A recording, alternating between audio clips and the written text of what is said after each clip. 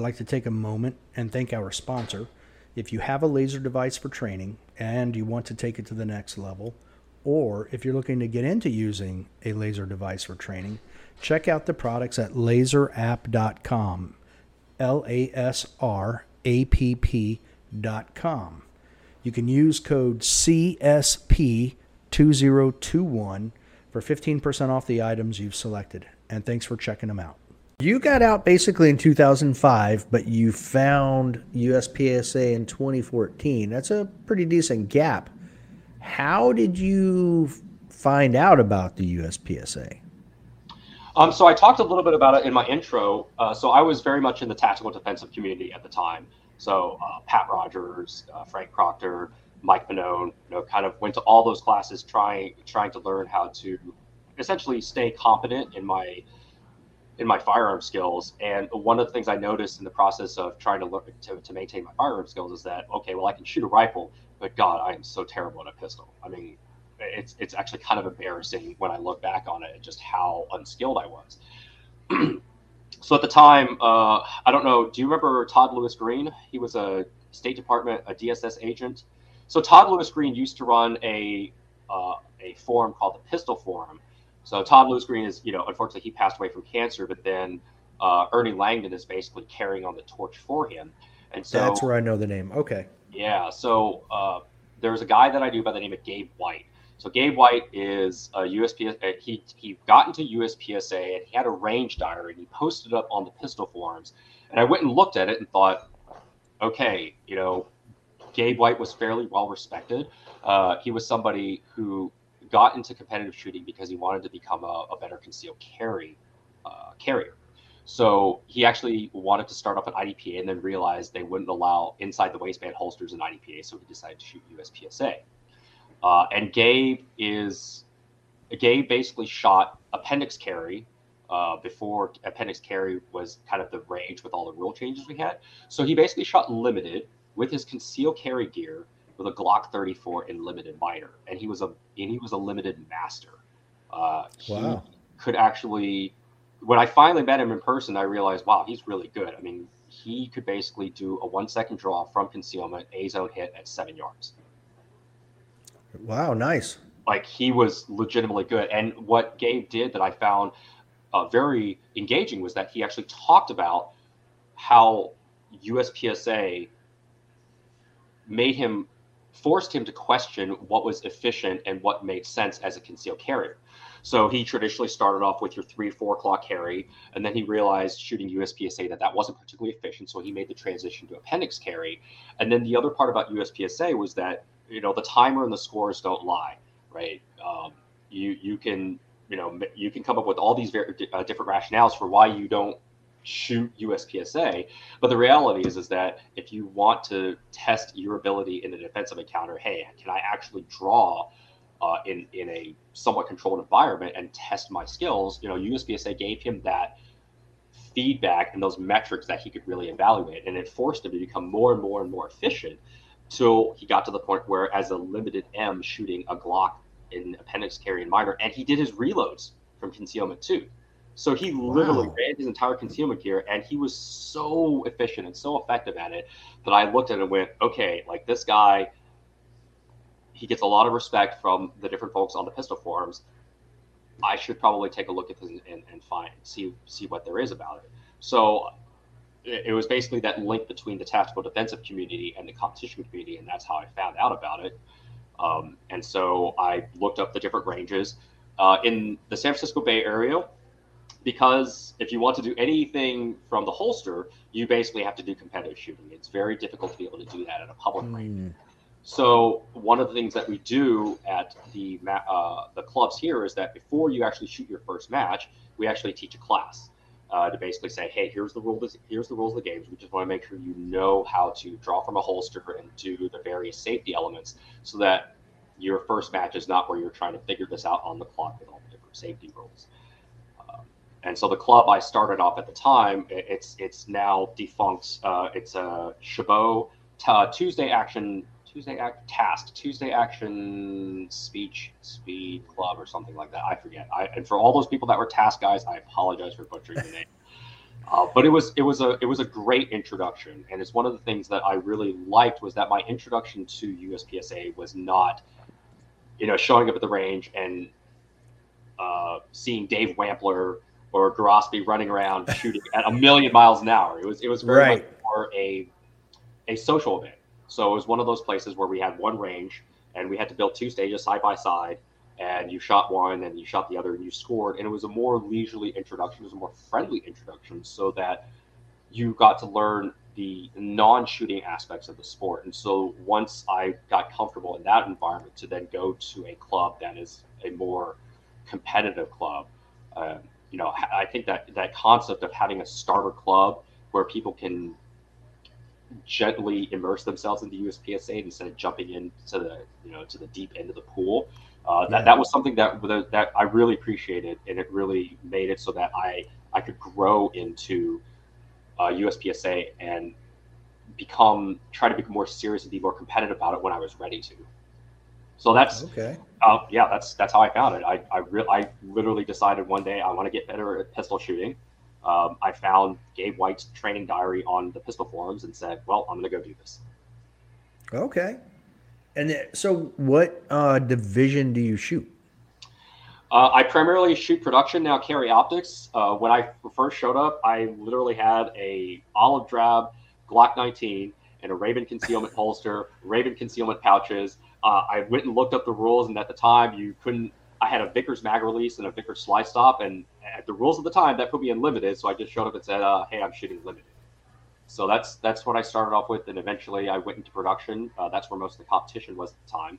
So I shot CZs, then I shot Tanfoglios, and I guess right now, the heat is apparently in carry optics. So I finally decided that I should probably shoot with a dot. Okay. Yeah, it's definitely the fastest growing division, that's for sure.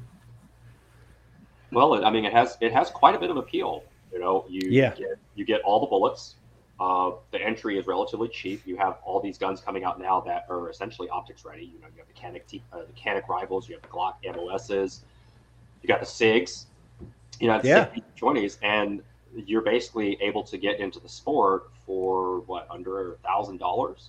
So you get all the bullets.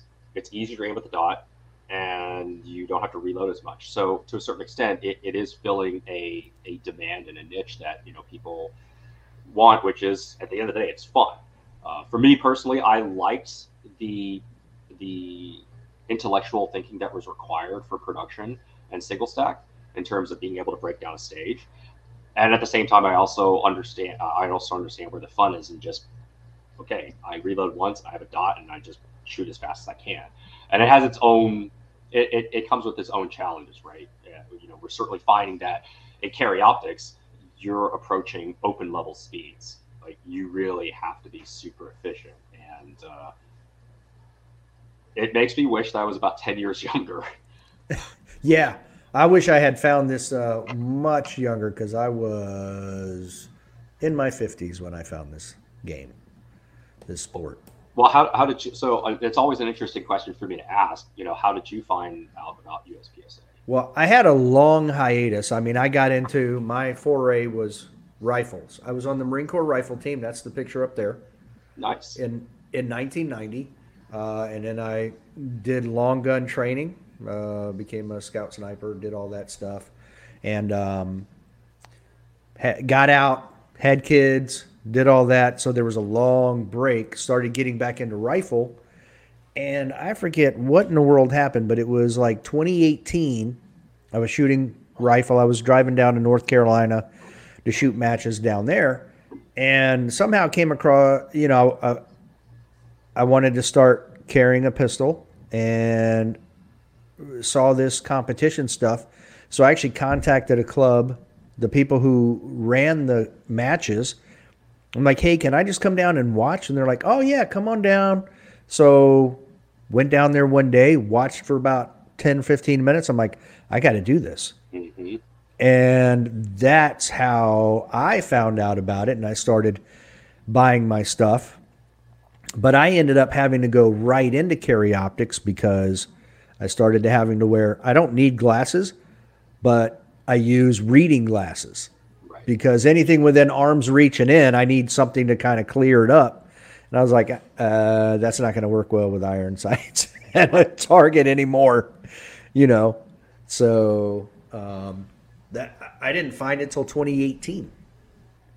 And that seems to be the common message that I hear talking to different folks about how they got into competitive shooting. It was word of mouth. It was just sort of almost finding it on accident. Yeah, that's you know, what if you're not really looking for that, then it's not really something that you can easily Google and say, you know, how do I get better at shooting a pistol or something like that? And the first thing that pops up is a USPSA video or an introduction to competitive shooting. So that's it's an interesting subject to to tackle. Like how do we make this not make, but how could we better promote the sport to people that listen that don't necessarily are not necessarily focused in this on a day to day process. Yeah, I know what you're saying, because there are a lot of people that would be like me that are out there that would be interested in it, but they don't know what they don't know. Right. So yeah, I'm totally with it. And then you a year later get your RO. Now you just started the sport. What made you decide, you know what, I'm going to go be an RO? So one of the things that was, because our Northern California section is very mature, the idea that people should go get RO certified is promoted from a very early period. So you could be shooting for 3 to 6 months, and if sort of the old guard looks at you and says, hey, you might have some potential, it's actually suggested fairly quickly. So it was just one of those, hey, I think you would do really good at the RO class. We always need more guys to help RO the matches. And the thing about the Northern California section is that we have enough of a critical mass of competitive shooters there that we can pretty much run a class whenever we want to and probably fill it. It is a very, very unusual environment. Carl Schmidt, one of the range master instructors, he used to be the Northern California section coordinator, and so he's always it's always great to have him come down and teach a class of ROs. He has a lot of connections and relationships within the Northern California section, and he's a very good font of knowledge. And so we are fortunate enough that he's still, even though he moved to Oregon, he's still close enough by that if we want to have a class, it's very easy for us to get 25, 30 people in a class, because the RO certification is also something that we require people to have if they want to be able to practice at the range on their own. So technically, the at Richmond, the action range is closed to the public. So in order for you to be able to shoot there on your own, you have to essentially be a red hat. You have to be an RO either on the public line, our shotgun skeet fields, or the action line. And so in order to be able to do that, we don't necessarily demand it, but it's very strongly encouraged that you should get your RO certification, because at the end of the day, the more knowledgeable you are on the rules, it kind of helps spread the load, so to speak, of people being able to run matches in an effective manner. Okay. Well, that's pretty wild. Now, when we did the debate, I believe that was when you introduced yourself as a traveling RO. What does your major match schedule look like? For this year? Yeah, we'll go this year. So for this year, let's see, we had the Roadrunner match that I helped out Greg Bond with in Fresno. That was a couple weeks ago. 2 weekends from now, I'll be in Colorado State for the Bighorn match. So that's a match that I started helping them with that match when they first started to back up under Price McDonald, and I just sort of stayed with that. Then there's the Dragons Cup match down in Texas in May. So Marco Davis, the Team Motley guys, Billy Dotson, that they were able to run that match for the first time last year, and I really wanted to help out Billy with that match. I know they're doing great things down there. Just wasn't able to because it was spring break, and my youngest said, you need to spend time with me. So I said, yes, I will spend time with you. Then after that, the match schedule is kind of clear until about September, where I'll be going to Utah State, and then I think Carry Optics Nationals. And So is Utah State in August or September? Utah State is traditionally Labor Day weekend. Oh, okay. Oh, okay. So that's like the week before Carry Optics Nationals then. Oh, yeah, that's right. I forgot. September is going to be pretty wild because I'll be at Utah State, then I'll go to Carry Optics Nationals, and then 2 weeks after that, I'll be at Area 4. But Area 4, at least for now, I'm going as a dirty competitor, not as staff. Oh, so it's only going to be a one-day match for you. Yes. So I'll be out there with my friend John Bautista and Brian Levy and a couple of the other Texas guys, Dave Blanton, who runs the Humble Marksman podcast, and we're trying to figure out what our theme will be. Last year, Dave Blanton decided to dress himself up as the Ultimate Warrior. So I think this year, well, we may all dress up in our best Lucha Libre costumes and try to have as much fun as possible. Oh, Leo's grabbing something. Oh, there you go. That's right. funny. If you need to borrow it, it's available. Just know I've worn it to bed before. So that's okay. That means I'll have the magic. I'll have the magic. Your spirit. Yes, that's right. Your eagle powers. It helped Max Michelle. I mean, Oh, nice. It's true. I get Really? it. yeah, see? Not the mask. Just to be very clear, the mask was not. It was. Let's clarify the story. On the off chance that Mr. Michelle is listening to this, he did not wear my mask. I touched it. We dapped, and he won nationals. So Nice. After trailing. yeah, Nice. yeah. He was trailing at the time they did the fist bump. Then after the fist bump, he overtook everybody. So yeah, I would like to point out that. No, go ahead. Yeah, So no, the best part of that actually story was it was no, yeah, it wasn't this. It was because he read the back of my shirt. The whole point, I went up there to be like, "Hey, you're cool. I think you're cool. And you should listen to the thing and get him a dap." But what I said was, "Hey, you're really cool. Nice to meet you. Good luck." And then I left, and I got back to Dave, and I said, "Hey, Dave, I totally forgot to tell him what the name of our podcast was." And he's like, "No, it's cool. You're wearing an orange shirt." He probably read it on the way out and was like, "We're never listening to that weird guy ever again." So, but you're welcome because I'm the reason he won. But if you need this, let me know. I can send it to you. Oh no, the Lucha Libre mask, yes. Yeah. Nacho Libre. Yeah, that's basically my life. It's a biopic. That was a good movie. Yeah, I know. And they got Jack Black to play me. So, it's because of the hair. Nice. But yeah. So if you need it, just we'll talk about it. A nominal fee of a cool T-shirt, you can borrow it. For sure. I'm easy. What So- about 1,000 primers? Huggy, you're welcome. That's the equivalent of $1 million these days. Yeah, and we can share some toast. Send Go to my it. chambers and have some toast. Send it. Send it. So that's kind of it for this year.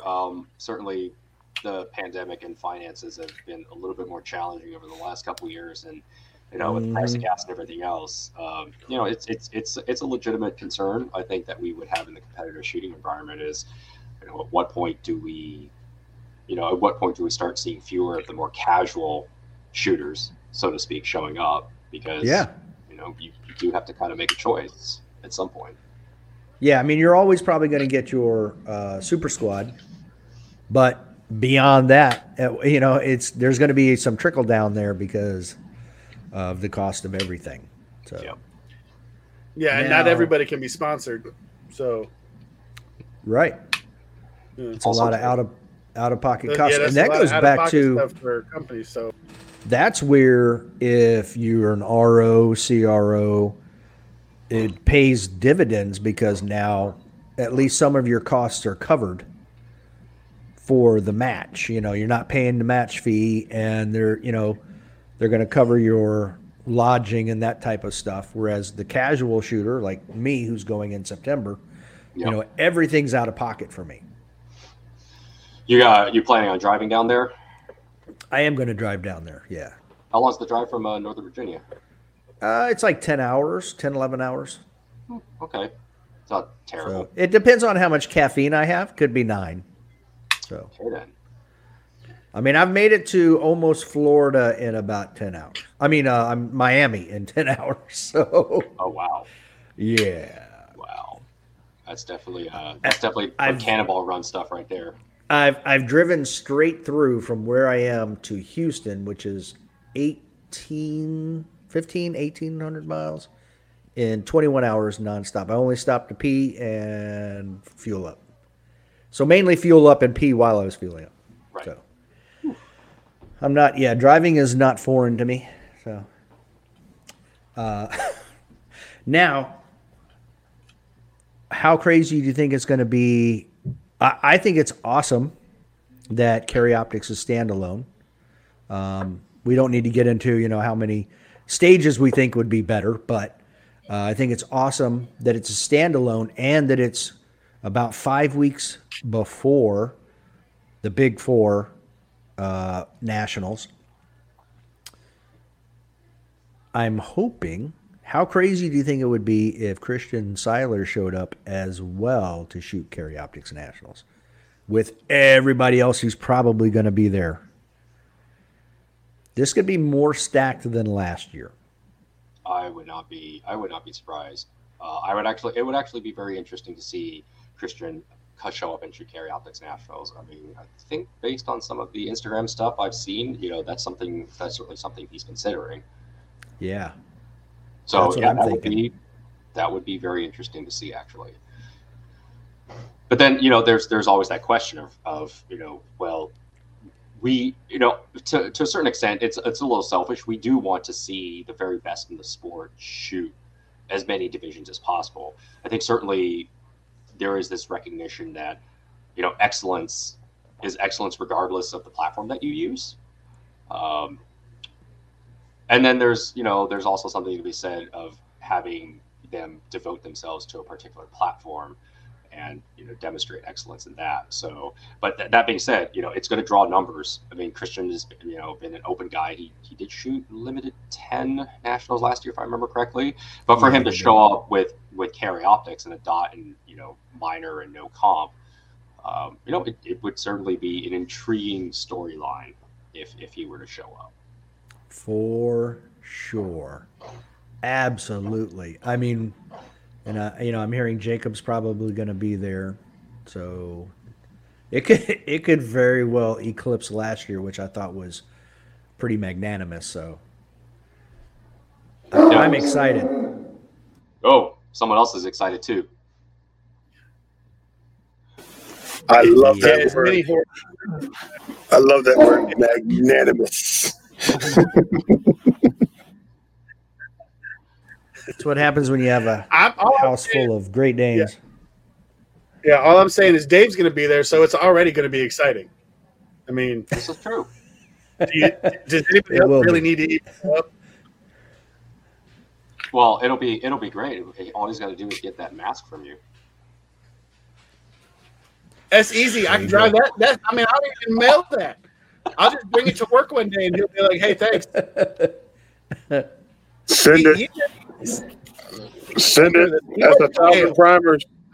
Send it. Idea. Well, to be fair, I did say 1,000 primers. I didn't say what condition they would be in. Oh, that just it's not a little No. They would be. I like one of those chalk candy sweet tarts crushed in them. You'd like, here you go. Here's your primers. No. If it was 1,000 primers, it would be 1,000 fucking primers. Oh, that's funny. That'd be a good prank. I won't say that.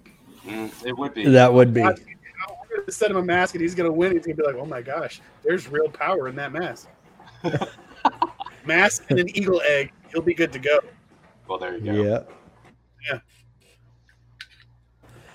Now, talking about the ROing stuff, are there? You don't have to. I'm not asking for names, obviously, but are there certain competitors you look forward to ROing, and then others that make you cringe a little bit?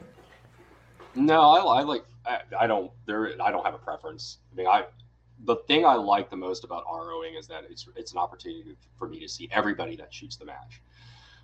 It's the opportunity to basically give them the best opportunity to perform on that stage. No distractions, no nothing, as long as there's no issues with the stage. And so every competitor that comes through, I love basically seeing all of them, even the ones. I guess I've never really had a competitor come through where I go, oh, okay, like, hang on.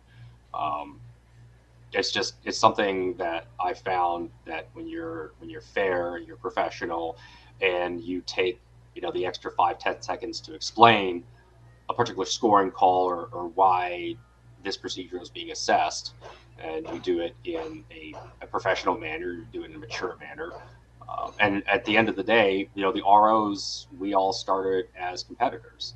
So being able to keep that in mind, thinking, okay, if I was a competitor, how would I want to be treated in this particular situation? And if you kind of use that as the golden rule, it generally works out, more often than not. Okay. What's your best RO story you got?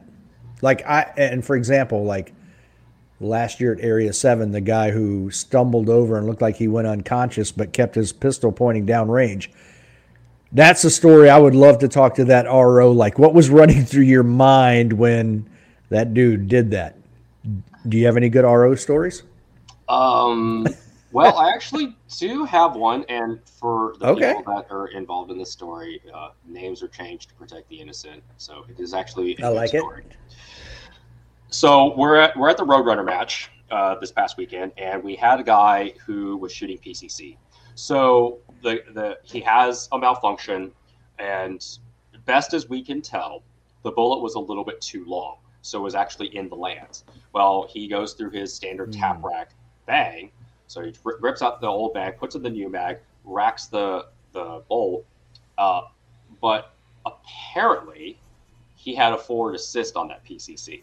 So of course, when he racks the bolt, the bullet's left in the lands, gets pulled away from the case. You see the case eject, and the bolt goes in there, and it obviously stops. Well, he was able to get the bolt to go into battery. Ooh. So now we've got bullet, like the projectile, and a live round right behind it. Oh, and it's probably compressed into the cylinder or into the casing. Oh yeah, no, and it was in battery. So bang. Yeah. Obviously, fortunately for him, it just blew the bag out because there was so little room. It basically moved the projectile a couple of feet into the barrel, and then it just blew the living tar out of the other round. So, rack, jam, boom, drops. My timer RO kind of flinches. So it turned out she had some frag that hit in her hand. No big deal. It wasn't at that time. And I'm the tablet RO, and of course, the natural inclination when something blows up in your hand is I need to get this thing out of my hands. So he just tosses the PCC on the ground, and at that point, it's like, okay, stop. All right, everybody's okay. So I get up there. My other offside RO, we had 3 ROs at the time, so I look up and I turn it over and I see that the bolt is slightly out of battery. So try to extract it. Obviously, isn't going to come out. So I mortar it and I see the round fly out and go, okay, let's go ahead and get that. Then we're able to put the chamber flag in, and then I stand up. He picks up the round. I look at it, and there's a hole about the size of my fingernail in the base of the case because the energy really only had 2 places to go. A little bit forward and a little bit back. And we actually initially thought that the round was upside down because the round nose was completely flattened. So there was just enough kinetic energy to send the projectile forward. So we ended up knocking the squib out later. So, but here's the entertaining part of it. So I'm sitting around, I'm holding this rifle, and it's cleared, and we're like, okay, now what do we do? The we've already called the range master. He was just a couple stages down, and I turn around, and so this guy basically sees a little pinprick of blood on his bicep. And I turn around, he looks at it and goes, I'm bleeding, I need a tourniquet. And I look at him and I go, you don't need a tourniquet right now, you'll be fine. And he says again, I need a tourniquet. Okay, like it was a relatively newer shooter, and I totally get it. It was something that was outside of what he was expecting. And when you're relatively new, you're almost immediately thinking worst case scenario, right? So he's not totally into shock, but he's very singular focused on, I see blood, and he's thinking worst case scenario. So yes. We turn around and go, hey, we need medical attention over here, and we had somebody on the squad who used to work for CAL FIRE, so he had some emergency medical knowledge.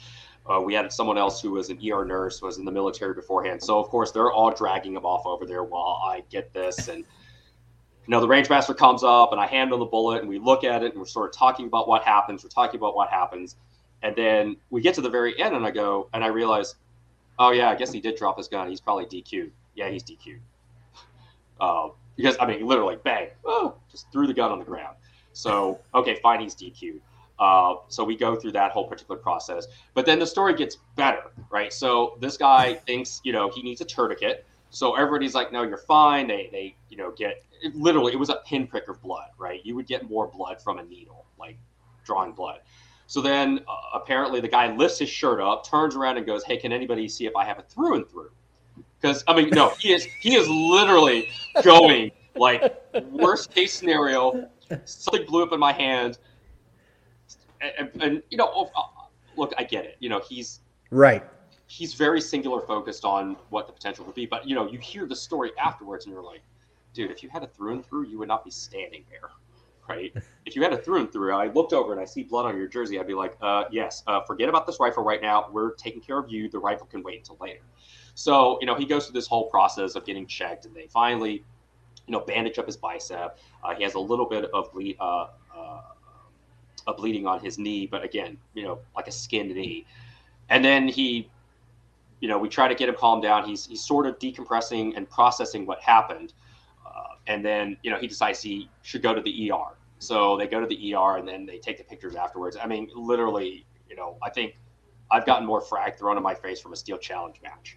So, but again, it's to go back to what we talked about with how people react actually under fire when things yes. are happening. It's very interesting to see how, in his mind, he thought something blew up in my hand. I felt something hit my body. And because, he doesn't know what to expect, he's immediately going to the worst case scenario. So, yeah. So I guess, when everybody saw me the next day, they were like, hey, Yee-min, I'm bleeding. I need a tourniquet. And I'm like, oh. Too soon, bro. Too soon. So that's probably one of the more interesting stories that I've had and fresh too. Yeah, I've had people fall down. I've had people blow up guns before. It's the interesting thing about ROing is that it's very experience driven. So there's a lot of things you could read in the rule book that make it seem like, oh, if I know this, I know everything, and then you kind of have to experience it. It's like hearing a squib. The first time you hear a squib, you know exactly what it sounds like for the rest of your time. But until you hear a squib, you just go, wait, what was that? No, that was a squib. So that was probably the most hilarious story. Well, and in a way, I don't blame him because, JFK got hit with a bullet that did a whole bunch of different things. So, hitting the bicep, ricochet down, get you in the kneecap, could have been another magic bullet. He couldn't have asked for a tourniquet because half of his brain was on the back end of the trunk. Well, that was a different magic bullet than this one. Yeah. But, this because pistol, rifle, they're not the same. Just say for future reference, this is from 3 paramedics. Next time he asks for a tourniquet, just put it on and you crank that sucker all the way. He'll never ask for a tourniquet again. And technically, I just went through this class. Technically, you're supposed to put on a second one. So you ask for one, right, bro, you get 2. Yeah. Really? Yes. Yeah. Yep. Yes. Uh-huh. Yeah, that's what they're starting to teach. Yep. Yeah. If you get 1, you're supposed to get 2. Put them bad boys on and just keep cranking, and he'll be like, I'm good. No, I'm good. No, you're not. Wow. Yeah. Nope. You still need another twist. Yeah, that was. Yeah. I mean, like I said, I get it, ish. I don't get it. I don't get it. Well, again, I mean, That's when you look at it from the perspective of, I don't know, it. So you guys are all paramedics, so you're familiar with how people respond under stress, right? And so, as much as I hate to say it, I'm probably in that category of people think I am not a psychopath, but not normal. Things will happen, and I'll just kind of go, okay, well, that isn't that serious, right? I mean, I've had, even when I got shot, I mean, like, the first response out of my mouth was, well, close the door. If we don't see the rounds, we're okay. And you sort of have that sort of response, and you'll have people that they get that and they immediately go into like worst case scenario. So, right. I empathize with how he felt because something unexpected happened and, he kind of went worst case scenario. And for me, I was just like, dude, I barely. You're definitely a better man than me. Because I'm gonna tell you right now, I don't know if I'd have been that nice. No, Huggy would have thrown him on his back, run him to the whatever evac vehicle, been like, bam, let's go, and Huggy would have saved the crap out of that dude. Oh, so it would have been like saving Forrest Gump, right? He'd just be running into the jungle and just keep pulling people out. 100%. I'd be running. I'd be running. He's done stuff like that to me. And Dave would be in his car, be like, "You need to run faster." Yeah. You can. Leo can tell you. Ask him about a trash can. Ooh, trash can. Oh, I've been saved into a trash can by that man. Trust me, he'll save you. Really? Yeah. Mm-hmm. How long did it take your ribs to recover? It was about 3 weeks. God, that reminds me of the first time we had to learn how to do fireman carries in the Marine Corps. So I think at the time I was like 5'9", and they put me with the biggest dude in the platoon, like 6'7", 280 pounds, and I'm like, oh. Yeah. Oh yeah. That's what I spent all week doing, was just carrying people up and down stairs. Yeah, it's not fun. I had to drag Huggy. That was when we got stationed on the truck together. That was the test. Huggy was the biggest guy on the ladder truck. You had to drag him across the parking lot because if you couldn't save Huggy, you weren't allowed to be on the unit. Oh wow. Yeah. Just with the regular underarm drag, or? Oh no, like this is in full gear. Oh. Yeah. Oh. I don't know if you could tell. Huggy's not light. Yes, I am. I will have to take your word for that. But yeah, he'll save you. He'll save you. All right. Yeah. He'll save the ever-loving Jesus. But next time, 2 tourniquets. 2 tourniquets. Got it. Yeah. 2. Yeah. So yeah, that's probably the funniest story I can think of. Just, I need a tourniquet. No, you don't. That's a pretty good one. Okay. I'm glad he's okay. No, At the end of the day, I'm glad he's okay. Yes, I'm glad he's fine. Yeah. But that's people are going to be talking about that for a long time. Yes, and when I see you next time, I'm going to tell you. I'm going to get down on one knee and I'm going to start crying. I'm like, please call my mother. Okay. I'm going to trademark this right now. T-shirt, but instead of an American flag on it, you put a tourniquet. That way you always have a tourniquet. TM. Wow. I'm trademarking that right now. That's some good thinking right there. This is a verbal contract between the 4 of us. Oh, it's all you. Yeah. I'm going to sell that joker. So what do you do now professionally, if you don't mind me asking, Yee-min? Well, I was working as a program project manager. I did some technical training, and then my kids were born. So my oldest is on the spectrum, and he has a rare genetic disorder. And so I I chose at the time to basically be a stay-at-home parent, and that is pretty much what I do these days. Stay-at-home parent and USPSA, and that's pretty much it. Okay. I see where your Marine Corps background and leadership would help in your running for USPSA president. But what is actually motivating you to do that? It's a really good question. A fair amount of it just comes from the discussions I've had with competitors across the United States, as staff and as competitors, literally just talking about, what we love about the sport and the things that we feel that could be improved upon. And, when you, Dave, when they talk about being in the Marine Corps, you end up getting groomed for greater and greater positions. They sort of tell you, like, when you're a Lance Corporal, you want to learn the billet above you, so that in case that happens, you're able to take charge in the appropriate position. And there was certainly an aspect to that of thinking, I've served competitors as a regular RO, as a chief range officer, matches as a range master, and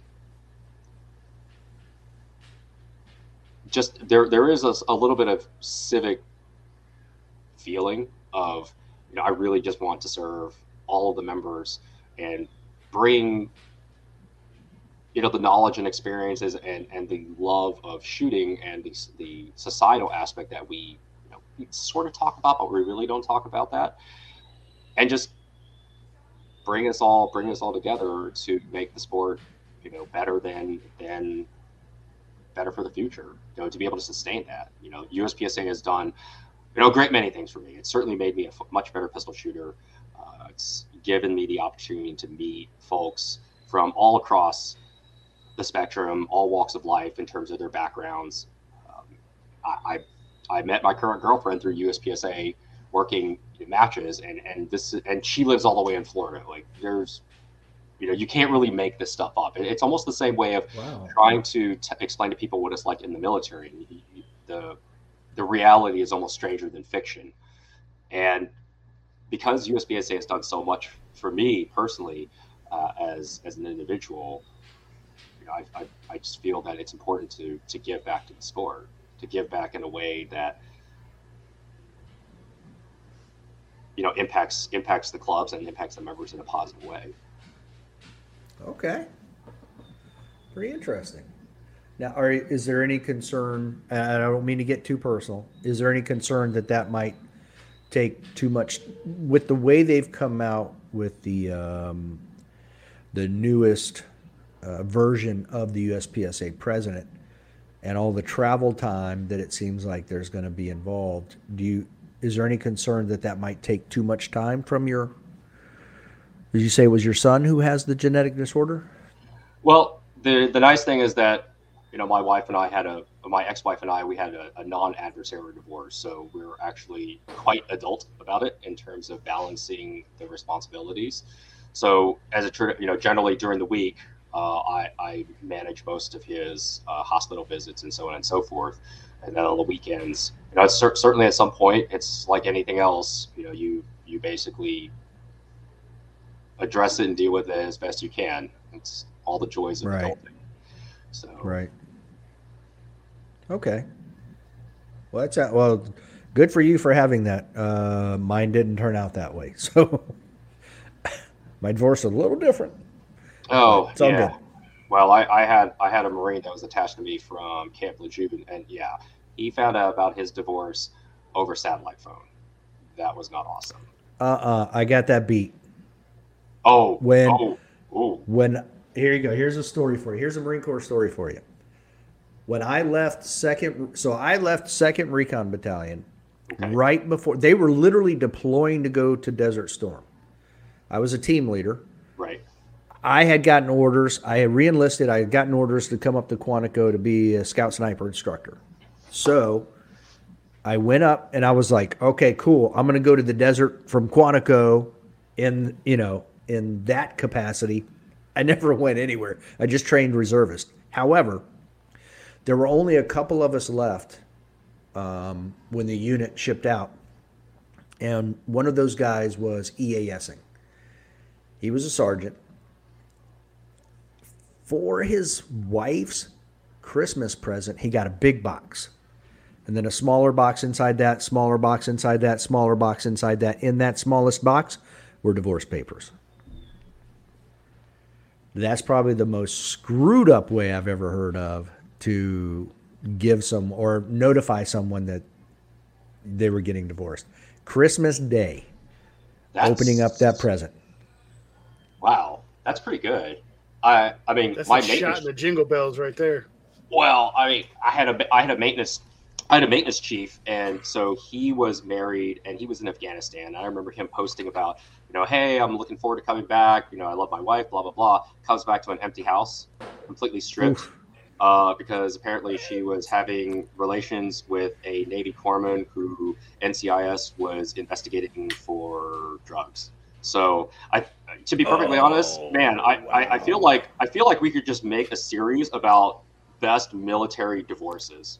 Yeah, because they're for sure. Again, you're like, wait, what? Huh?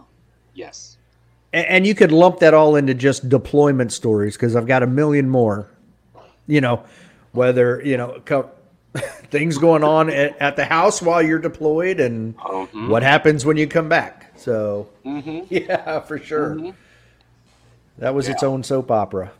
Oh yes, and the that's the how are you pregnant right now? I've been gone for a year. Yeah. Oh no, it's the gift that keeps on giving. Every year there will be new stories. Every year, new stories. Oh wow, there's no way you could top this. Oh yes, you did. Yeah, for sure. I had a question earlier. Who again? What was the name of the gentleman who was the CrossFit I thought you president? were chlamydia.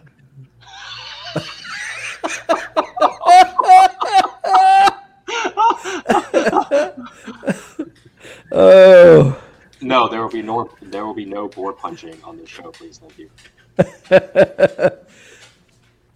But my thought was, imagine that guy who you said the CrossFit president was, who would come out and shoot with you guys. I can imagine what would be running through his mind is like, wow, imagine all the CrossFit things I could do in make people do in a USPSA match. No, actually not. I mean, so Dave Castro I actually knew him when he was still in Southern California before he got out of, I believe, the Navy SEALs at the time. Again, don't quote me if I'm wrong, Dave. I'm really sorry if I'm getting this information incorrect. But he was already familiar with competitive shooting. And so it was actually very interesting having discussions with him, once he became president of CrossFit, just talking about the challenges of promoting CrossFit as well as as well as USPSA. It's very interesting discussions on how do you market USPSA to to the general audience that you would think that CrossFit people would be somewhat interested, but there's definitely a stigma attached with firearms in general that it was a challenge for him as well. Gotcha. But yeah, he never really thought about it. I mean, we talk every once in a while, and it was very general based questions. Dave has always been a great Second Amendment supporter. You kind of see on Instagram that he kind of talks about, but he's very much a supporter of CrossFit and kind of what that was while he was president. So he's a great dude. All right, cool. Well, that's what I have. Huggy, you have anything? No. All I know is that next time I see you, I'm going to get down on one knee and I'm going to have you call my mother. I'm going to do like, was it back in the day, was it Sanford and Son? I'm like, I'm coming. I lied. Oh, God, that was such a great show. Yeah, it was back in the day. But I have nothing else. Okay. All I want to say is that it was great talking to you again. Always good seeing you. Absolutely. No, always a pleasure. I'm always happy to come out and talk with you guys. Well, unfortunately, Leo's computer did an auto restart, so he's gonna be out. It looks like for the end of the show. Computer needs a tourniquet. Yeah, his computer needs a tourniquet. He should have put the There you go. He should have put the Lucha Libre mask on there. There you go. All right. Well, Yee-min, thank you for coming on. This is awesome. It was a great conversation. It was good to get to know you. All right. No, as likewise. Hope you guys are staying safe out there on the East Coast, and I'll just remember to bring lots of tourniquets when I see you next. There you go. There you go. We'll see you at Nationals. Sounds good. Until next time. Don't be a little bitch. Yeah.